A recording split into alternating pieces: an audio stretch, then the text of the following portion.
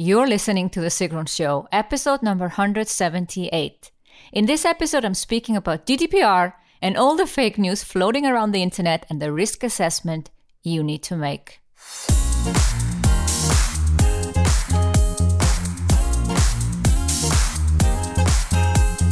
Welcome to The Sigrun Show. I'm your host, Sigrun, creator of Samba, the MBA program for online entrepreneurs. With each episode, I'll share with you inspiring case studies and interviews to help you achieve your dreams and turn your passion into profits. Thank you for spending time with me today. Building an online business takes time. I share with you proven strategies to help you get there faster. You'll also learn how to master your mindset, up-level your marketing, and succeed with masterminds. Today's episode is the third episode on GDPR. Previous two episodes have been interviews with two lawyers that I trust, Martin Steiger from Switzerland and Susan Dibble from the UK. In this episode, it's time I tell you my view as an online entrepreneur and someone who has successfully run businesses for more than 14 years. It's time to crack the fake news and get real on the risk assessment. To grab the show notes of this episode, go to sigrun.com/178.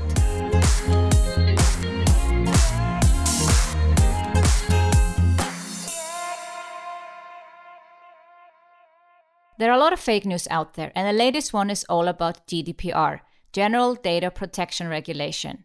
Some say you cannot do any online marketing anymore, others say you need checkboxes and double opt-ins, and yet more say you cannot exchange a freebie against an email address. So essentially, you cannot do any list building. This would basically mean that online businesses are out of business. I say this is all nonsense. And I want to walk you through what GDPR actually is and how you can do your own risk assessment. Before we go any further, I must mention that I am not a lawyer. But even if I was, you can never look at a podcast episode or a blog post or anything of that sort as a legal advice. And as a business owner, you are the one that is taking a decision to do something or not to do something, and ultimately you are responsible. My view comes from being in business for over 14 years. For the last 4 years as an online entrepreneur, and before that as a CEO for a decade. When you run a business, you need to know the law that you're operating from. And this means that every single day you are taking a decision based on that law. And in the few cases where you're not sure, you seek legal advice. But in 99% of the time, you are taking a decision and you are responsible for that decision. So already, as an entrepreneur, you are taking the risks for following or not following some law out there. You're just not aware of it, but suddenly GDPR has brought to light that you are taking some risks. And you need to make some choices. And sometimes these choices can either hurt your business or it can make your business better. But ultimately, you need to make choices that you think are best for your business. And the interesting piece is here that as human beings, some of us are very risk adverse. Some people are really worried about what can happen. Can I get a fine if I don't follow the law by the book? Yes, it is possible, but how likely is it? I would say 0.001%.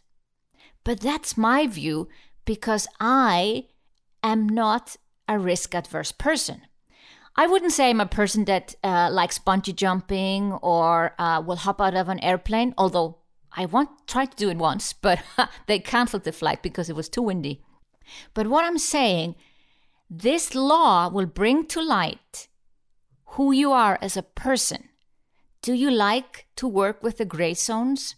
Or do you want to have things absolutely clear? And the problem is, even if you try to have things absolutely clear, and you seek legal advice, and then you get a second opinion and a third opinion, and then you implement something, there might still be someone out there that says you did it wrong. There are no guarantees in life, especially in the case of GDPR. you need to become aware of your propensity towards risk. You need to assess what can you tolerate. With that being said, what is GDPR really about? GDPR is an EU regulation aimed at protecting personal data of European citizens and travelers in the European Union. Originally, the law was set to protect us against big companies harvesting too much data and potentially misusing that data in a way that we may not have foreseen or know about. And the latest Facebook scandal has brought this so clearly to light, how needed such a regulation is. Now, I wasn't happy when I heard about the regulation. That was also long before the Facebook scandal. And I was quite upset, and I know you must have been too. But in the light of that scandal, and as I have informed myself and dived deep into the subject, I am now embracing it. I am embracing it as an opportunity to clean my list. I'm embracing it as an opportunity to show my subscribers and clients that I treat their data with respect. And I see it as an opportunity for other companies to take better care of my personal data. So, what is personal data? Obviously, it's name and email address, but also social security number, birthday, telephone number, photograph, bank details, everything you can think about that identifies an individual. But even IP address, which is under GDPR considered personal data. So how do you comply with GDPR? I have put together a simplified checklist for online entrepreneurs on how you can comply with GDPR and at the same time do your risk assessment. So the first thing I suggest you do is to make an audit. Make a list of all the places, online and offline, where you store personal data. And this is not just about subscribers and clients, which the focus tends to be a lot when you talk about GDPR and online business. No, this is also about anyone you work with, contractors, employees. It's about taking care of their personal data as well.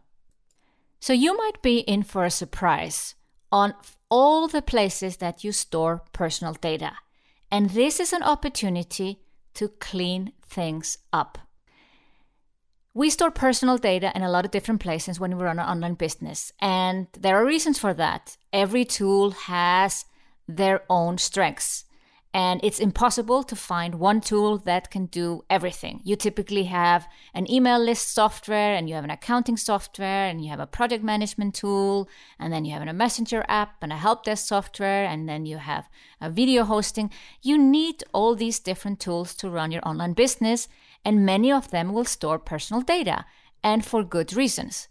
But there is an opportunity to clean up and think about if you really need that software tool or this database, or do you really need to write down something in your notebook that would reveal any kind of personal data, or can you keep it out of the notebook? So it's an opportunity to cancel some subscriptions, stop using some WordPress plugins that are unnecessary, doing things a little bit differently. So when you are writing down all the places where you store personal data, you're going to also write down what type of personal data you store in these different systems and how long you plan to keep the personal data. So for instance, when it comes to accounting software, in Switzerland, where my business is registered, I am required by law to keep data and business communication for 10 years. But when it comes to my email list software, there's no reason to keep that data for 10 years. If someone hasn't engaged with my email for a long time, I delete them. And if somebody unsubscribes, I delete them as well. I only need to keep the data if they are a client, because accounting law is above data privacy law. So as you're writing down all the places where you keep personal data, you need to write down what kind of data you store. Try to store as little data as possible, only the data that you actually need. Write down how long you're going to keep it. Write down how the data is coming into the system. So do you have a freebie? Do you have a newsletter sign up? How are you actually obtaining the data? And what is the reason for obtaining the data? And in GDPR, there are 6 reasons, but for online business owners, there are really 3 reasons relevant. So it's consent. Somebody has signed up for a newsletter, so they have explicitly told you that they want this newsletter. Contract. Somebody is your client, so you need to fulfill that contract. So that's something that you need to store data for. And legitimate interest. Legitimate interest is like, let's say somebody has bought a particular product from me, and typically these people always buy product number 2.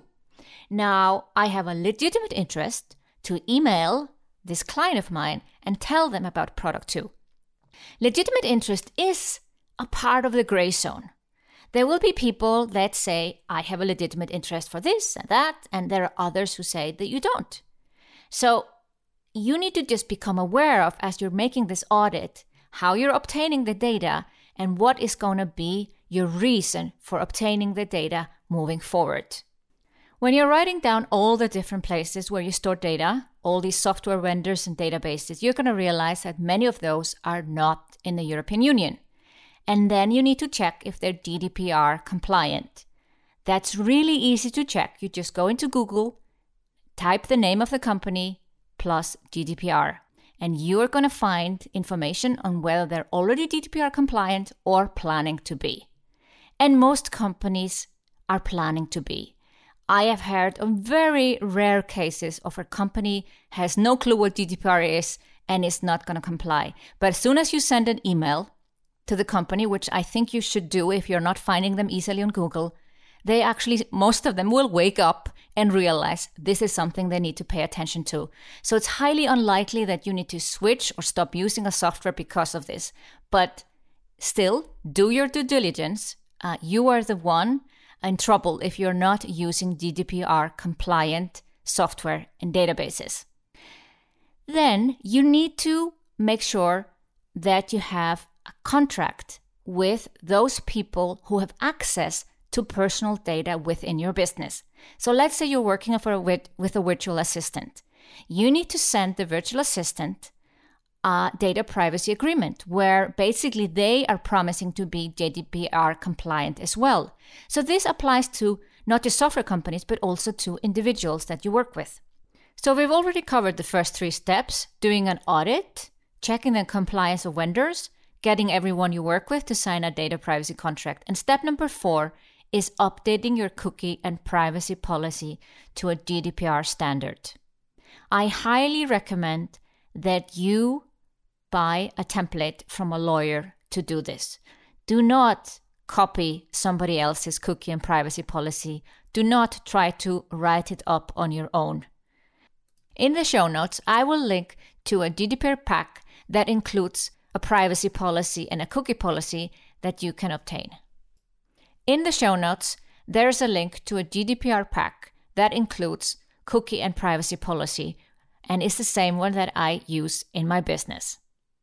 So that allows us to move to step number 5, updating your processes for individual rights. GDPR mandates that you give the individuals where you hold personal data, give them some rights. So those rights are access to data, being able to change data, being able to delete data, being able to restrict processing, being able to move your data, being able to opt out, and having some rights in relation to automated decision-making and profiling. It's important to you mentioning all these things when you write up your privacy policy, but if you anyway get a privacy policy template from a respectable lawyer, this will be included already. So it's one thing to update your privacy policy and mentioning these rights, but it's actually looking at all your processes, going back to your original audit that you did in step number 1, and reviewing if you can change anything in the way you do business to make it easier to comply with all these rights. Basically, these are rights that everyone will hold when GDPR goes into effect, and you need to be able, with the software tools and anything you do online and offline, to comply with those rights. Let's move on to step number 6. You need to document every time you take a decision to use the reasons for processing personal data. So when you have a contract, that's easy enough. You know that you have a contract. When somebody gives you consent to process their data, that is also clear. But when you use legitimate interest, you need to be very carefully documenting why you think legitimate interest applies. The reason you document this is that you can always go back in the case of anyone having doubts about your reasoning. You can go back to your document and explain your thinking. Because a legitimate interest is interest between two parties. It's you as a business owner, and it's the other person where you deal with their personal data. Now, it could be that this person does not agree with your thinking, but if you have documented why you think this applies, you stand better as a business owner in your legitimate interest to process their data and use it for that reason. We are on to step number 7, to prepare for data subject request. As a part of GDPR, anyone could email you and ask if you hold their personal data, and if you do, what kind of data do you hold on them? This means instead of having a sleepless night when this happens, prepare for it now. You need to make a list, and this is best for you to look up on Google what kind of data you need to prepare for, or get the GDPR pack that I have linked to in the show notes so that you can have this all ready when it happens. It's not a question if, it's a question when. And instead of worrying about it when it happens, you want to be prepared. All of this, doing this podcast episode and informing yourself of the GDPR, is about not being surprised when somebody asks you for information, to change their information, or is doubting why you are processing their personal data. You want to be in the know and be prepared. Next on the checklist is the question, do you need to renew consent? Now, if you have been building an email list for years, this is probably the topic that makes most online business owners upset. And you need to assess, as a business owner, will you ask people to opt in again for your list or not? I'm not the one that's going to tell you the one thing is correct and the other one isn't. Ultimately, you need to decide.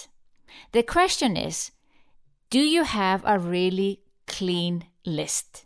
Did everyone who is on your list opt in a lawful way? Did they give their consent? Did they know what they were opting in for? Can you prove when they signed up, how they signed up? And can you look back and at screenshots, or do you have the landing pages still of the way that they signed up? Assuming you have all of this, then the reason for asking them to opt in again is getting less and less. Now, many lawyers will say, do it. Definitely do it. But many business owners say that doesn't make business sense, so they're willing to take the risk. And this comes back again to the risk assessment. If you feel that you're willing to work with a gray zone in order not to hurt your business, then that's a risk you take. So there will be businesses who do not ask everyone to opt in again. And what is the worst that can happen? Yes, they could be fined 4% of their worldwide revenue, and some businesses are willing to take that risk. If you feel that you're not willing to take that risk, and as I said again, I think it's highly unlikely that small business owners and online entrepreneurs will be fined. They're really after the big companies. But still, if you are a worrier, if you worry about a lot of things, risk-averse person, then I do highly suggest that you ask everyone on your list to opt in again. And this has got nothing to do with a double opt-in. Double opt-in is not required by GDPR. It is required by some countries under a different law, but GDPR itself does not require double opt-in. On the other hand, it might be wise, if you're not doing it already, to start to use double opt-in because it's a bigger proof that somebody opted into your list versus that somebody else could have signed somebody up. We're on to point number 9, data protection officer versus representative. If you're based in the European Union, you're automatically your data protection officer, which means on your data privacy policy, you put down your name as a contact person for somebody to contact in case they want to reach out to you and ask about their personal data. If you're not based in the European Union, but you have people from the European Union on your email list and potentially some clients from the European Union, you need a data protection representative based in the European Union. Now, this will surprise some small business owners, and this is an extra cost that you need to take into account as you're making these changes. Now, there are services out there that are not very costly, and I am recommending one service in the show notes. So you can hop on over there, and you would then get the same service as I am doing myself in my business of having a data protection representative in Germany. So, moving on to point number 10. This is about risk assessment, but also constantly reviewing everything. The biggest question that we started off with is online marketing still possible? And that's a part of your review and risk assessment. So it's a continuous thing that you need to be doing. It's not about getting compliant before a certain date and then it's all done. No, it's about continuously thinking about data privacy and looking at how you can still build your business. So it's data privacy and your business and making sure you're respecting people's rights, but at the same time, how can you help them? How can your business thrive in a way that you help your clients and your business is not hurt? So, coming back to the original question, how do you do online marketing? Can you still offer a freebie against an email address? Yes. There are many different ways to do this. You can sign up to a newsletter and then have a gift after people sign up for your newsletter. So you basically reverse it. Instead of the freebie coming first and adding people to your newsletter, you offer them to sign up for a newsletter, and as a thank you gift, they get a freebie. You can also offer a freebie, like a webinar, and explain that by signing up for the webinar, they'll receive reminders and follow-up emails, as the webinar as a standalone doesn't make any sense.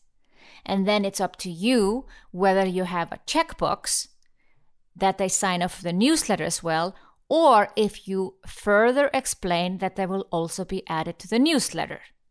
Now, some lawyers argue that this is a bundled offer and that is not allowed under GDPR, and others do not agree. You see, GDPR was originally written for the big companies, and typically a big company would share your email address with other subsidiaries, other companies that they run.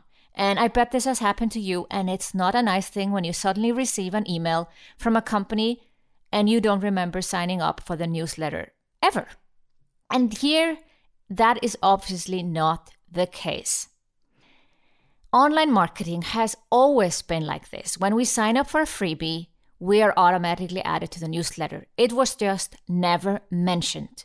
The important thing is, in GDPR, do transparency. You need to be upfront and transparent what you do with the data, and always link to your privacy policy. So your privacy policy cannot be in the footer anymore. It needs to be next to the button where people sign up. You do not need a checkbox.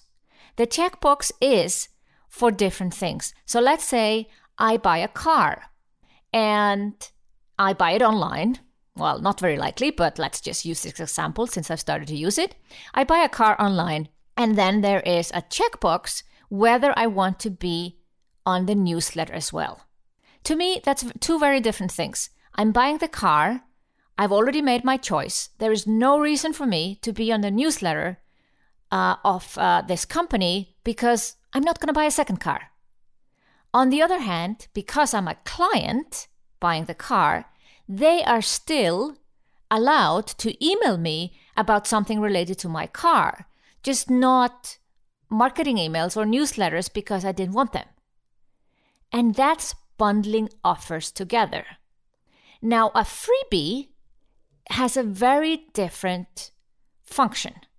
If I sign up for a freebie, how to run a mastermind retreat, and I get a follow-up email whether I would like to join Mastermind Retreat Iceland, that is very related and exactly in alignment with what I was interested in.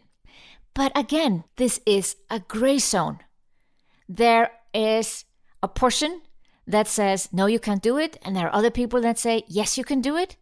And you, as a business owner, unfortunately, because it's a gray zone, you have to make a decision whether you want to say this is bundled offer or not. And then you decide to have a checkbox or not. So if you are more the risk adverse, the worrier, then you definitely get people to sign up for a freebie and you ask for additional consent to send follow-up emails or add them to a newsletter. If you're willing to work with the gray zones, you say, this is not a bundled offer. This is actually exactly the same thing. If they're interested in A, they're very likely to be interested in B and C and so forth. But you could also decide to sell your freebie. So there's an option. I come to your website and either I can get the freebie for $9 or I can get it for free and then I go to your newsletter list. Or what I just heard today as a suggestion from a client, I buy it for $0. You basically give me a voucher that I put in and then I'm buying it and then we have a contract. So there are many ways around this. And as I said, we're touching up on the gray zones here, but it will be very difficult for you to not touch the gray zones at all and still be in business. So we come back to you doing your risk assessment and deciding what is right for you and your business. At the end of the day, you want to respect people's personal data as you want someone else to respect yours. Want to get the simplified checklist on how you can comply with GDPR and do your own risk assessment? Go to signal.com/178, where you'll also find links to the GDPR pack from Susan Dibble and links to the interviews with Martin Steiger and Susan Dibble that I've previously done on GDPR. Thank you for listening to The Sigrun Show. I hope you enjoyed this episode. If you did, please share, subscribe, and give the show a review on iTunes. See you in the next episode.